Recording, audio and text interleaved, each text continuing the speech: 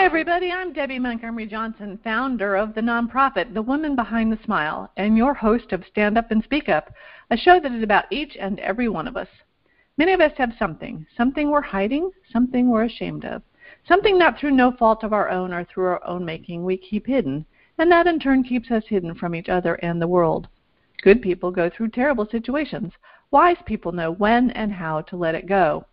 Everything that happens to us helps us grow, and while it may be hard to see it right away, the most important thing to do is to change your perception about your circumstances. Regardless of what your personal experiences or traumas have been, this showcase series is designed to ignite the light in you, as well as providing safe harbor, education, personal growth, and resources so that no matter where you are on your journey, you'll have the courage to move on when you're ready. Stand Up and Speak Up features ordinary people who've been through extraordinary situations and struggles and found the courage to step out from behind their smiles and speak up about their experiences and the lessons gleaned from those experiences. Everybody heals at a different pace, and we recognize that. So come on in, have a listen, and enjoy the ride at your own speed. Good morning, everybody. It's a beautiful day in paradise, and I love to say that for my Canadian friends because today is actually going to be a rainy day, but for my flowers, it's a beautiful day in paradise. And I started this morning off thinking about the show, thinking about what I wanted to do, and I was running around in my kitchen making lunch for my husband, and I was just bragging to myself because I was talking to my mom the other day about boiled eggs. And I had made these hard-boiled eggs for lunch, and I was getting ready to peel them, and I was like, oh, I was just bragging to Mom that I can peel my hard-boiled eggs like in 2 bits. They just come right off, and there's a way I do it. And I was getting ready to do it this morning, and the first egg I did, I cracked it, and it just peeled 1 millimeter at a time. It just cracked and cracked and cracked, and I could not get that hard-boiled egg open. I'm thinking, this is not the way I want to start my morning. So I had a half an egg left after I peeled it, and then I get my second egg, and I crack it, and off come the peel in 2 bits. I'm thinking, well, heck, that was easy. That's the way it's supposed to be. How did I do it differently? Well, you can imagine the next 2 and 3 eggs, 1 cracked awful, 1 cracked easy, and I'm thinking, this is life. This is my conversation with Werner today about cracked eggs. And sometimes it's easy, and sometimes it's not. So I want to introduce my guest today. My new best friend for the day is Werner Berger, and he's here from Pennsylvania. Werner, are you with me? I am with you. I'm so glad you're here today. I've got to tell our audience, we've not met in person. I feel like I've met you in person. We've been in different groups. I've watched you over the years, especially when you got involved with Awakening Giants. I was on the San Diego trip. But part of me was a little bit intimidated, or I don't want to say scared because I don't get scared of people, but I'm thinking, wow, he is really some awesome man. He's a successful CEO of a company. He's done these incredible adventures around the world. And so part of me is like, okay, so back off a little bit and just keep watching him. Well, about a couple weeks ago when we did an Awakening Giants and we did trainings, I listened to your training and thinking, Deb, just jump on it. Just call him up and say, hey, would you be my guest? Because he's got so much to add to the people listening to the show. So, Werner, thank you so much for saying yes. And totally my pleasure, Debbie. And in fact, when I heard you, I also reached out to you. I think we did that simultaneously. We did, and how exciting was that? And it's just an honor because I have a very special relationship with my mom and dad, and they're 87 and 92. And I judge everybody's age by my dad, who's in great shape. He works for me. He's the Dr. Jack of the company. And I'm looking at the stuff that you've been doing, and I'm thinking, you know what? Age has no barrier if we don't let it. And so we're going to jump right into that because you've done some extraordinary things. But like I always do with my special guests, we're going to go back, Werner, a few years to when you were young. And I want to know, where did you grow up? What was your family like? Brothers and sisters, siblings, and that kind of stuff. And I want to hear a little bit about your childhood before we jump into your youth. Okay, grew up in South Africa, in fact, was born in Johannesburg. Before the Second World War, my parents were immigrants from Germany. And in 1939, I was 2.5. My dad actually ended up being interned for six years, which also means, I didn't see him for that length of time because kids and parents were not allowed to be put together. However, got along really well with my mom. And I had a slightly older brother, 17 months older, and we were in good shape. And then my dad came home, and this stranger came into our lives. And it didn't take long before I really started disliking this man. And over the next few years, my brother and I got fighting with each other a lot. In fact, we even moved from Johannesburg to a farm in the far northern reaches of the country because my dad had that option of moving north, getting out of Johannesburg, or being repatriated to Germany. So for 8 years, I became a farm kid. No, I should have said at age 8, I became a farm kid. And in fact, for 8 years, because after high school, I went to university in Johannesburg, still really disliking this man, and didn't really realize that I was playing life from I'm not good enough. I'm not measuring up. I'm not the tough guy that he is, or the autocratic person that he is. And of course, that's what I should be, because that's what men are supposed to be.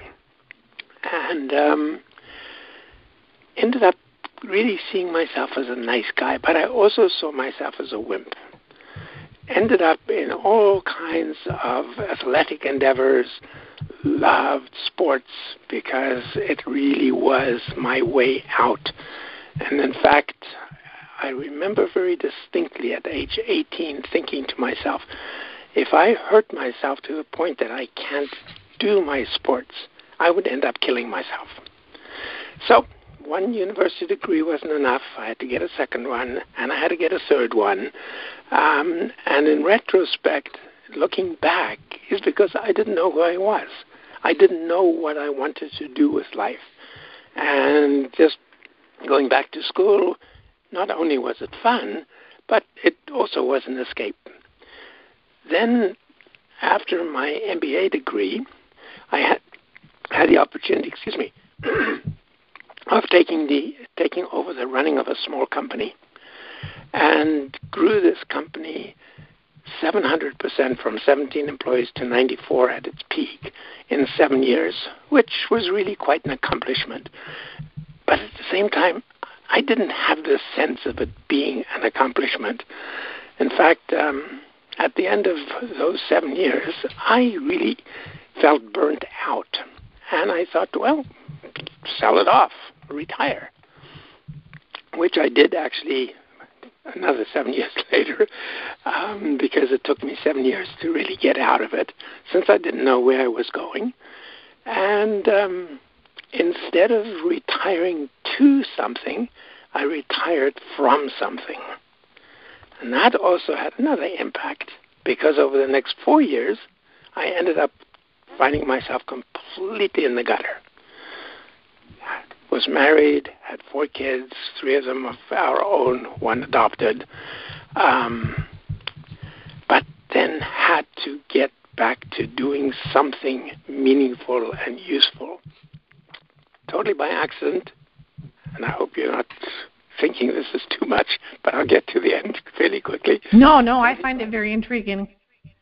Okay, totally by accident, bumped into somebody that was running his own business under an umbrella company called the Performance Management Group. And this was a consulting firm really around people skills, how to run a business more effectively through ideal customers, linking properly with customers, dealing with employees the way they should be dealt with.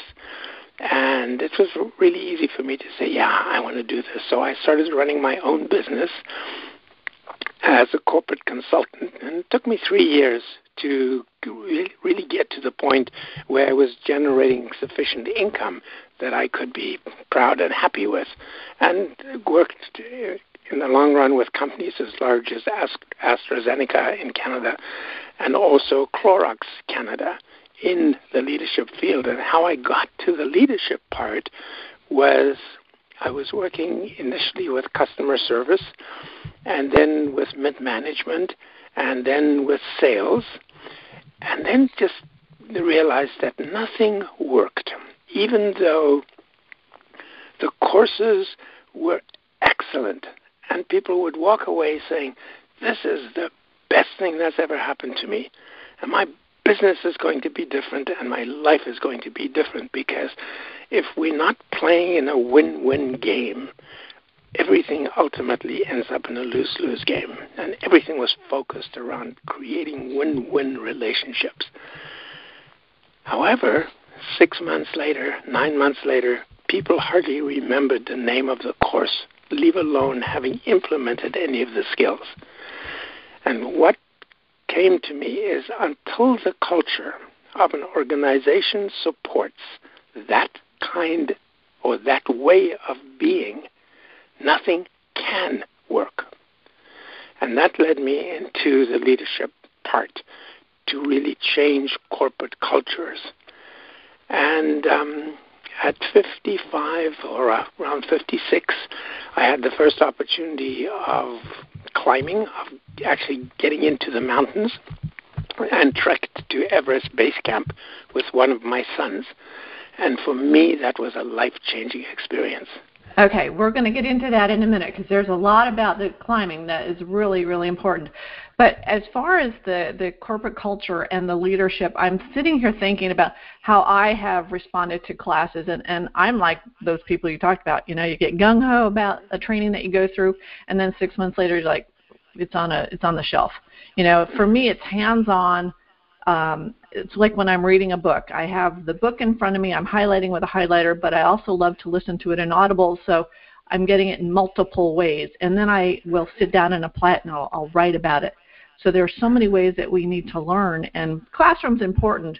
But for me, it was sitting down at my dad's knee and learning how to hammer a nail, or, you know, put in a new dishwasher or something like that. It's hands-on. And it's that experience that I think so many people miss out on, especially in school right now or in classes. It's the application part of it. So in this process, though, who were your mentors? Who was around you giving you advice, if you had any? Initially, I didn't have any, and then went to a workshop called Consultation Skills. And this was that was before I became a corporate consultant. And I just absolutely loved what they were talking about relative to communication skills, connecting with people, really focusing on the other person, really getting out of your own shell. And then when I got into the corporate consulting world, I had some phenomenal coaches and some phenomenal processes. So I did not develop the processes. A corporation out of Eden Prairie, Minneapolis, called the Wilson Learning Corporation, came up with these fabulous programs. And in fact, they were workshops, because we would be with corporate leaders for 5 days, and they were actually practicing what they were doing. But the transition into the workplaces where ultimately things died. Mm-hmm. And, you know, I really started realizing through my climbing why. And as you said, we'll get into that. Okay. When you mentioned that when you retired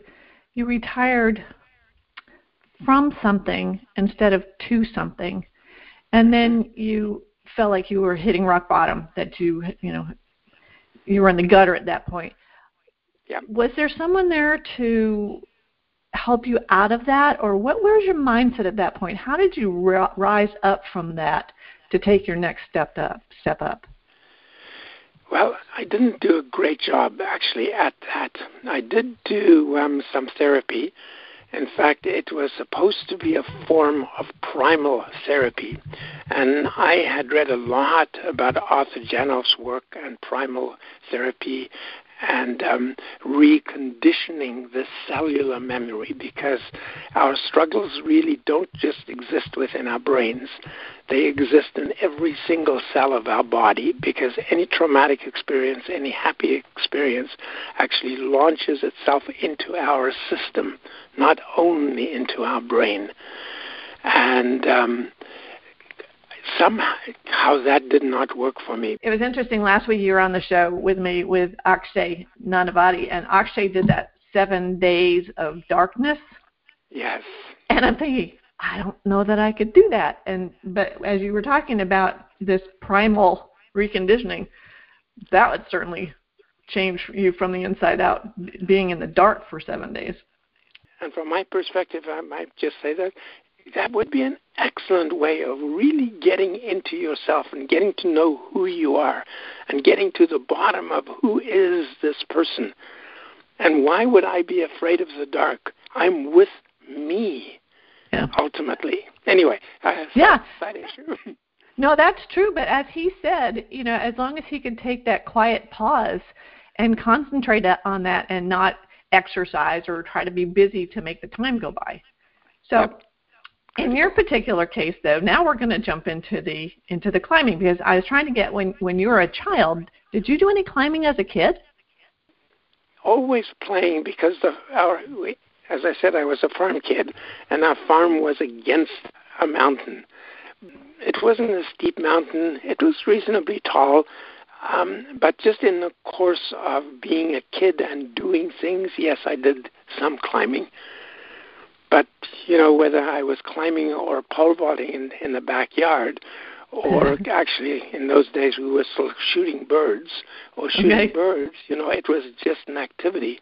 And, of course, right now, thinking back, I despise the fact that I would have done that.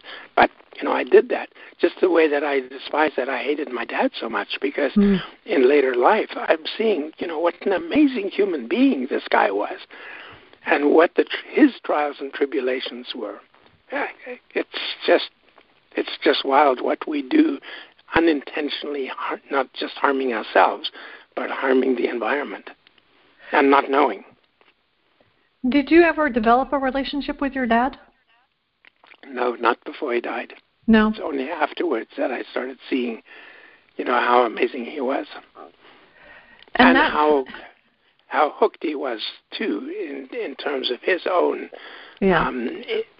issues. That's one of the things that, as I've gotten older, I've really appreciated spending time and listening to my parents, listening to the stories, and asking them questions, because I talked to Dad one time about finances, and I said, Pop, did you ever talk to your parents about money? He goes, no. And I know my mom's side of the house, it was like, oh, we never talk about money. We don't talk about those things. And then if we don't talk about them, we'll never learn about them. Right. And I'm very open with my kids about things. And they asked me, I was just in Hawaii visiting one of them, and he goes, Mom, do you have all of your end-of-life stuff put together? I'm like, yes, you don't have to worry about that.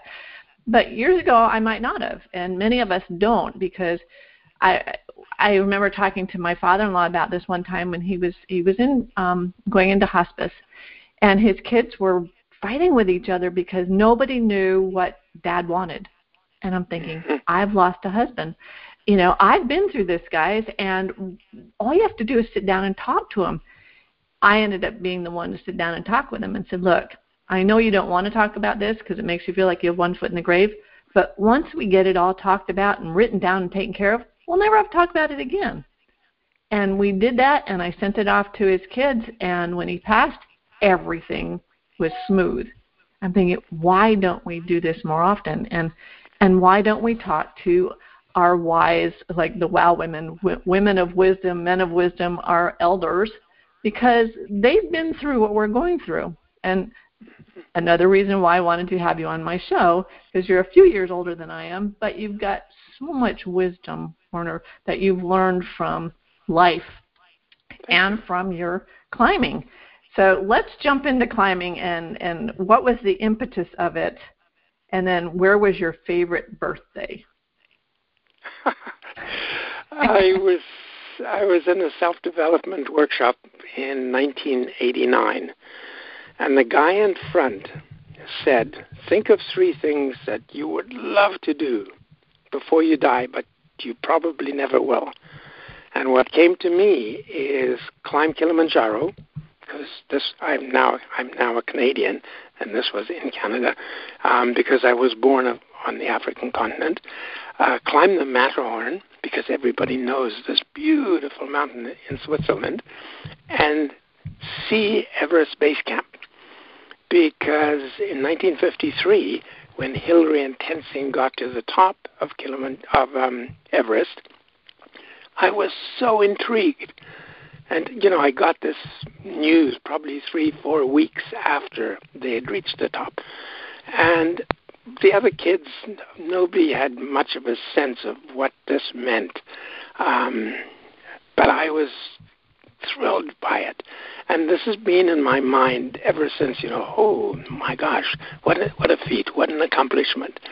And sitting there and deciding those were the 3 things that I would love to do before I die. Went home, talked to my family about it, everybody chuckled, and everybody forgot about it except me and one of my sons. Because 3 years later, my son Paul said, Dad, you wanted to see Everest Base Camp, why don't we go? So I went. We went. And we had an amazing time. And I realized literally months later, after coming back, that every time I thought of it, looked at photos, or talked about it, this glow came up within me. And there were days that I was literally floating, or had a sense of floating, but hadn't yet really tied it to the climb. But then one day just realized that something had shifted there. And what had shifted is I had received a sense of what is it like to be completely in the present, day after day after day. The only thing you're thinking about is the next step. What are you putting into your backpack? What do you need to do to stay warm? What do you need to do to strip down? Because even in very cold conditions, climbing generates a lot of heat. And so you're constantly focusing on what does this body need? What does this body need? What does this body need? And that, for me, translated into a couple of things. One is being very, very clearly aware of the environment and really, truly being linked to the environment and just being mesmerized by the beauty of this planet. The other thing is, as I mentioned, having a sense of what does it feel like to be just totally in this moment. And then the other part was just a sense of appreciation of not just everything, but people and everything within. And as a result, just realized that there had been some shift within me. And we'll talk about this, if you wish, in terms of leadership a little bit later or now. Absolutely. Well, that's the value of immersion and putting yourself into a situation. And many people would say, well, I've got life. I can't do this. I can't get away. I remember it's taking me back to when I was 15 and I was in school, but I did a summer over in France, living with a French family. And the intent was to go over there to learn French, but of course, being a 15-year-old American, you wanted to hang with your American friends. But my French family, from the minute I got there, only spoke French to me, and I knew a lot, but not everything I needed. So it got very frustrating for me. And I remember I was sitting up I had the top floor of their home, and I would write in my journal, and I would listen to American music, and then I would listen to some French music. But at the end, I got so frustrated that they weren't, capitulating and speaking to me. But I realized that I learned so much more from them not speaking any English to me. I didn't even know they knew English until the last day, and then I found out they were all fluent in English. And I'm thinking, oh my gosh, I hope I didn't say anything. that offended them. But it was that total immersion in their family, in their culture, that I learned the most. And I'm visualizing you on your climb. I mean, I think I told you one time that I would be freezing just thinking about it. But as you were explaining to me, you do build up heat as you're walking and doing whatever. So what did you do to prepare for that trip? Because you just up and went. You and your son, how long were you gone? A couple weeks? I don't even remember exactly. That particular one was about 21 days. How did you prepare yourself for those 21 days? Oh, I knew that it would be fairly arduous, and spent a lot of time on three elements, actually, on cardio, on leg strength, and on core strength. So I was really in good physical shape when I got there. And even so, with altitude and being in good shape, we probably went faster than, I shouldn't say probably, we went much faster than the normal people would go. And so, we got to total exhaustion points, or I more so than my son. Why did you go faster? Was that a goal of yours, or you just did it? We just did it. We would get to where most people would get to at the end of a day, and we'd know that the next village would be 2 hours further, and we'd say, do we go? Yes. Boom. So we went. So we covered 8 days in 6, the two of us. Now, how many people were with you? Just my son and I, and then a couple of people along the way joined us, and some dropped off, and some stayed with us. You didn't have a guide with you at that point, just the two of you? Yeah, we did not go with a guide. Now, when I take people, we actually go with a guide and with porters, because we were carrying all of our own gear. Now we don't. We carry about 15, 20 pounds, mainly rations of what you need during the day, and the porters carry the main load from one sleeping place to the next sleeping place. What a bonding experience that must have been for you and your son. Extreme. And in fact, my son and I, this particular son, we were extremely close until about age 12. And then we got into all kinds of conflict because I didn't know about leadership. I didn't know about parenting. Not much, at least. More than maybe most people, because we didn't do certain things that most families do. But that was my wife's influence. She was a very, very strong influence on how we parented. But anyway, I would keep doing things with and to Paul that I would do with him as a young kid. And of course, that came across as me controlling him to him, not realizing. I was thinking, I wasn't consciously thinking. That's one of the problems. My rationale was I'm saving him from hardships instead of allowing him to learn the lessons. And of course, that came across, as I said, as control, and that created alienation. And when we came back from this trip to Everest Base Camp, everything had shifted, everything had changed, and we're really, really in great shape now and have been literally ever since that trip. Were there times on that trek with him that he would be the one saying, "Come on, Dad, you can do it," or did it go back and forth? Were you the one that was doing it? Who was the primary encourager in that group? There was no leader. No leader. Nope. We just, I don't know, somehow we just meshed. There was no, let's do it this way. No, let's do it this way. We just flowed. Does one person go first and then the other follows and then maybe you switch off, or how?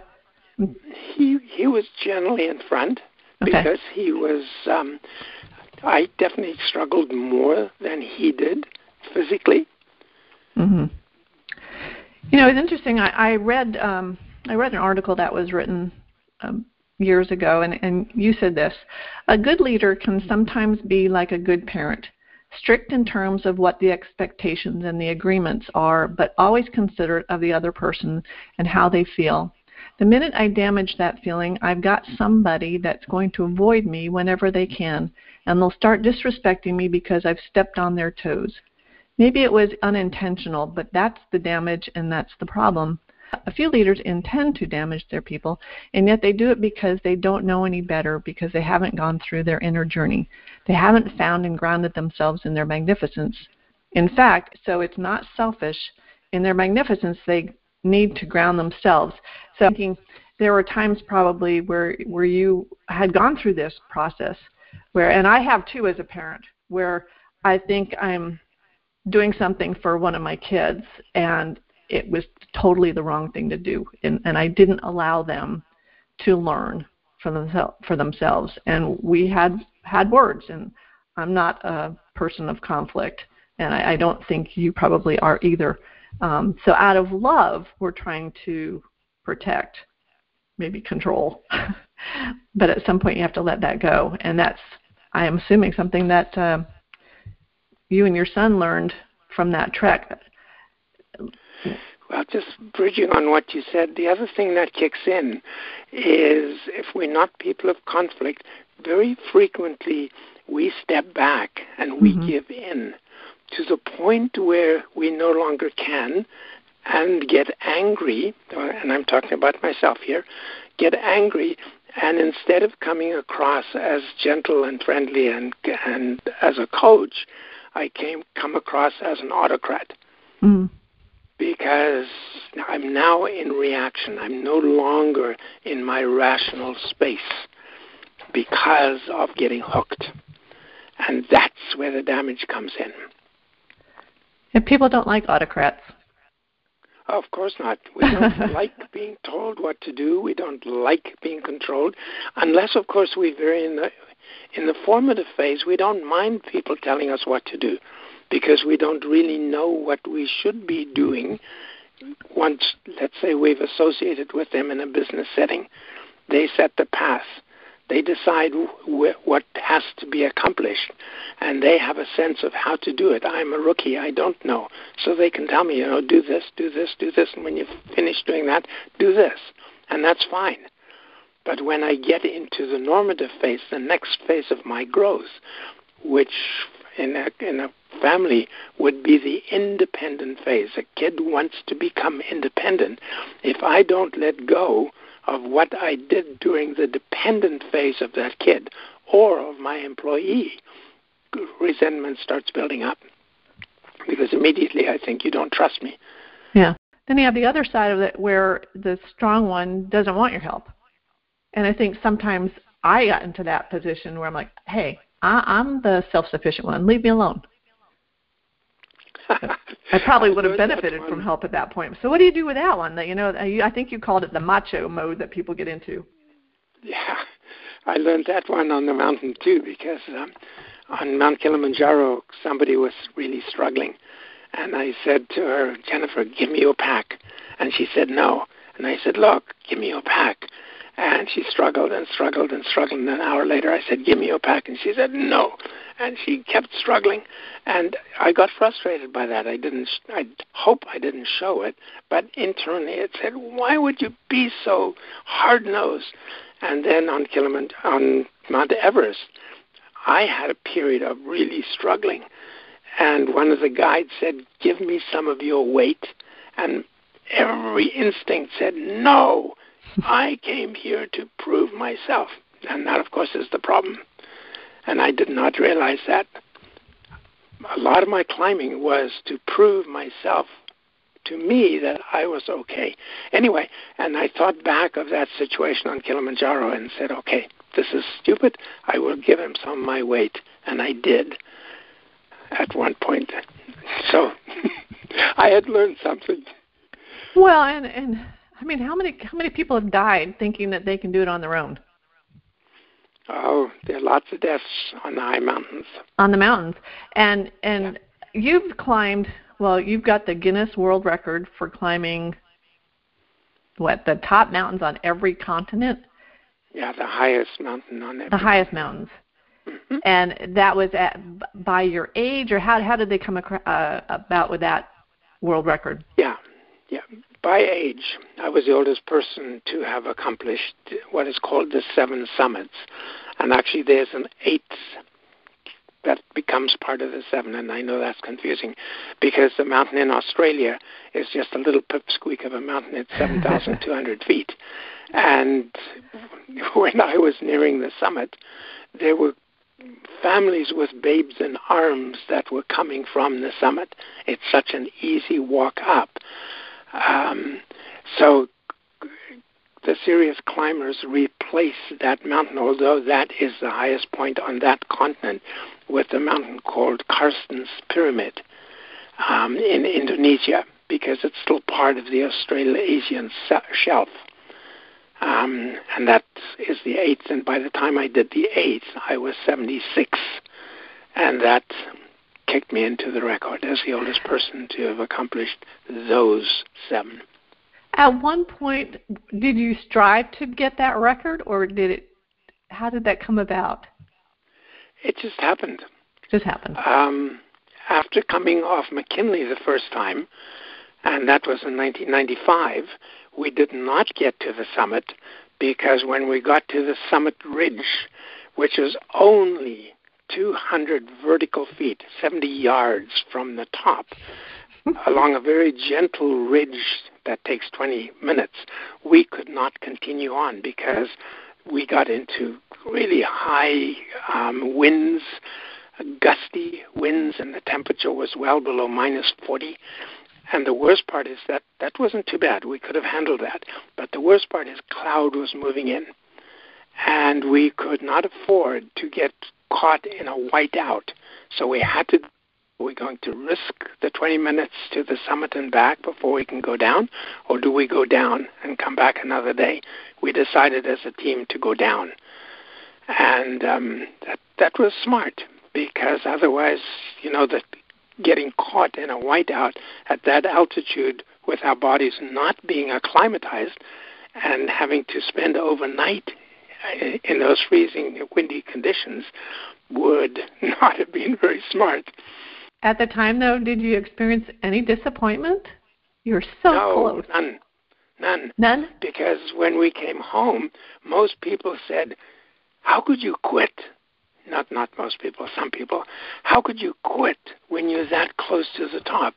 And everything inside of me screamed, "We didn't quit. We didn't quit. This was the most amazing experience I've ever had, and now I can go back and do it again." So in that, I learned the journey absolutely is the destination, if you allow it to be, and if your ego doesn't get in the way. Mm.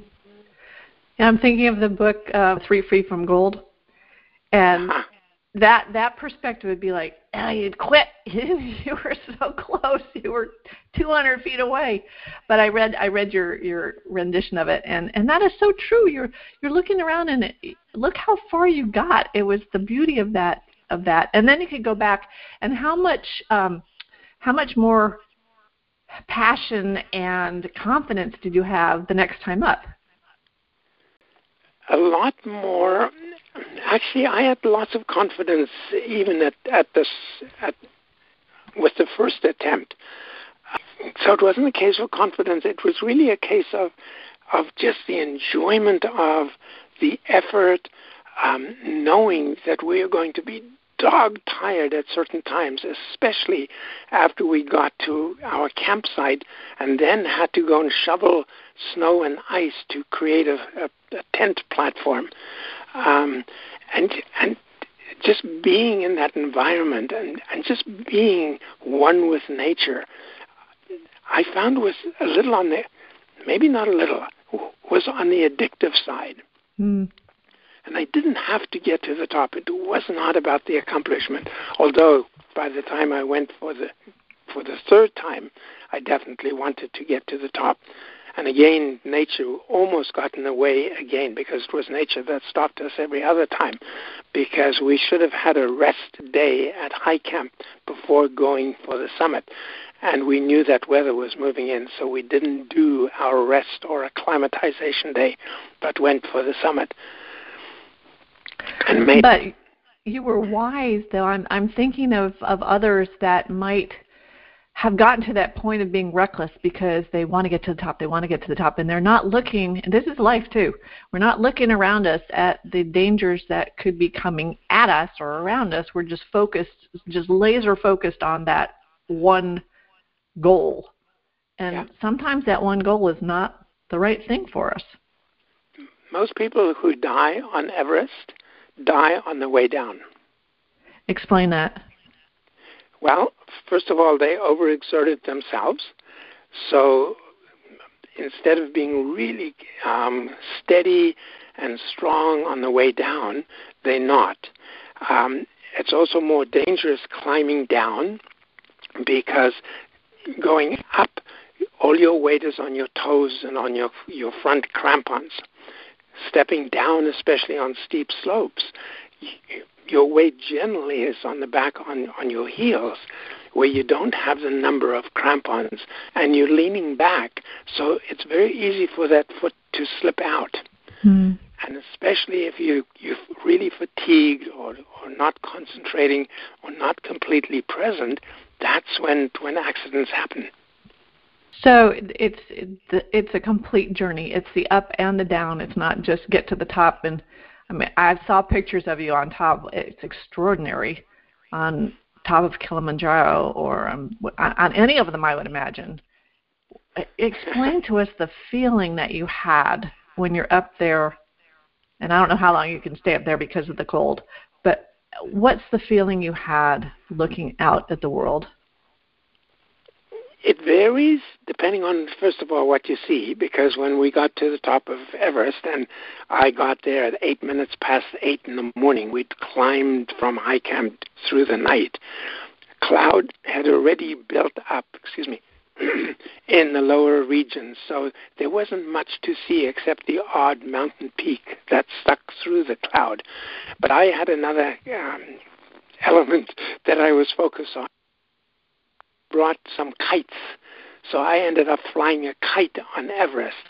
So cool. I wasn't completely present to the environment other than focus on flying my kite, which was fun, but it might have been a little bit stupid because just being there might have had a different feeling, but I'm not regretting anything. And ultimately, it's not about getting to the top. It really is about the effort getting there.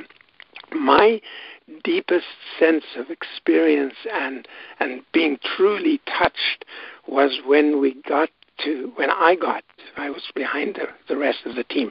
I got to the South Summit and looked across the traverse, saw the Hillary Step, which is a steep little section that people know about who are climbers, and saw the slope all the way up to the summit and could see the summit about an hour away.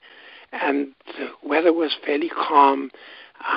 The sky was really black because at that altitude, it's a different sky.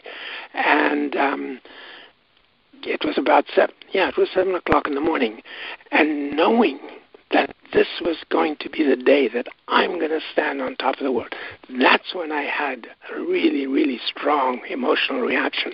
And even now when I'm talking about it, I can still feel that reaction. That was much stronger than being on top. But then being on top, of course, I had my activity with a kite, which took some of my attention away from just being. It's like doing the push-ups in the dark. Well, I'm going to have a different thought about when I hear Mary Poppins sing "Let's Go Fly a Kite." Now I have a vision of you on top of the mountain. How fun is that? I can just imagine the feeling you. I mean, I'm never going to do that. I'm going to tell you. I never say never, but I will never do that. Sorry. But it's that Tinkerbell moment. That's that when I went up on a challenge course and jumped off of a pole and caught a trapeze, and I'm hanging there, 40, 50, 60 feet above the ground, and I'm having this Tinkerbell moment, just thinking, wow, this is the coolest thing ever. And just thinking about it I can feel it. I can feel it all over again. It's been years since I did that, but like now I'm looking at you flying this kite on Everest. It's like, what a cool moment. And so Werner, I'm going to split this show up into a couple different parts, and I want to leave the audience with the feeling of flying a kite on top of Mount Everest. How fun, how cool, how exciting, have that Tinkerbell moment, and just thank you so much for this time we've spent together. I really enjoyed it, and I look forward to doing the next part of the show and hearing from our friend Deborah Morrison. So thanks, everybody. Have a great day, and we'll move on to the next section. Thanks for listening to Stand Up and Speak Up. We are dedicated to encouraging you to remove the mask of embarrassment and being your best self. If you've been a victim of a scam or cybercrime, please visit againstscams.org for assistance and guidance about options in recovery.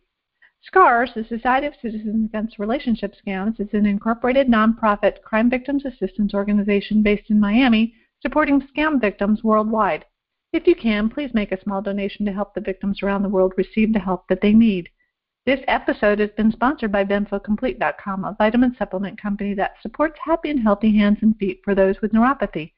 If you or anyone you know struggles with the pins and needles or numbness in their hands and feet, check out our benfotiamine products at BenfoComplete.com and use the special code STANDUP for 5% discount on your purchase. Again, thanks everybody for being here with us today. Go to my website, thewomanbehindthesmile.com, for additional information and resources. Check out my YouTube channel and subscribe, and follow the replays of all of our great guests.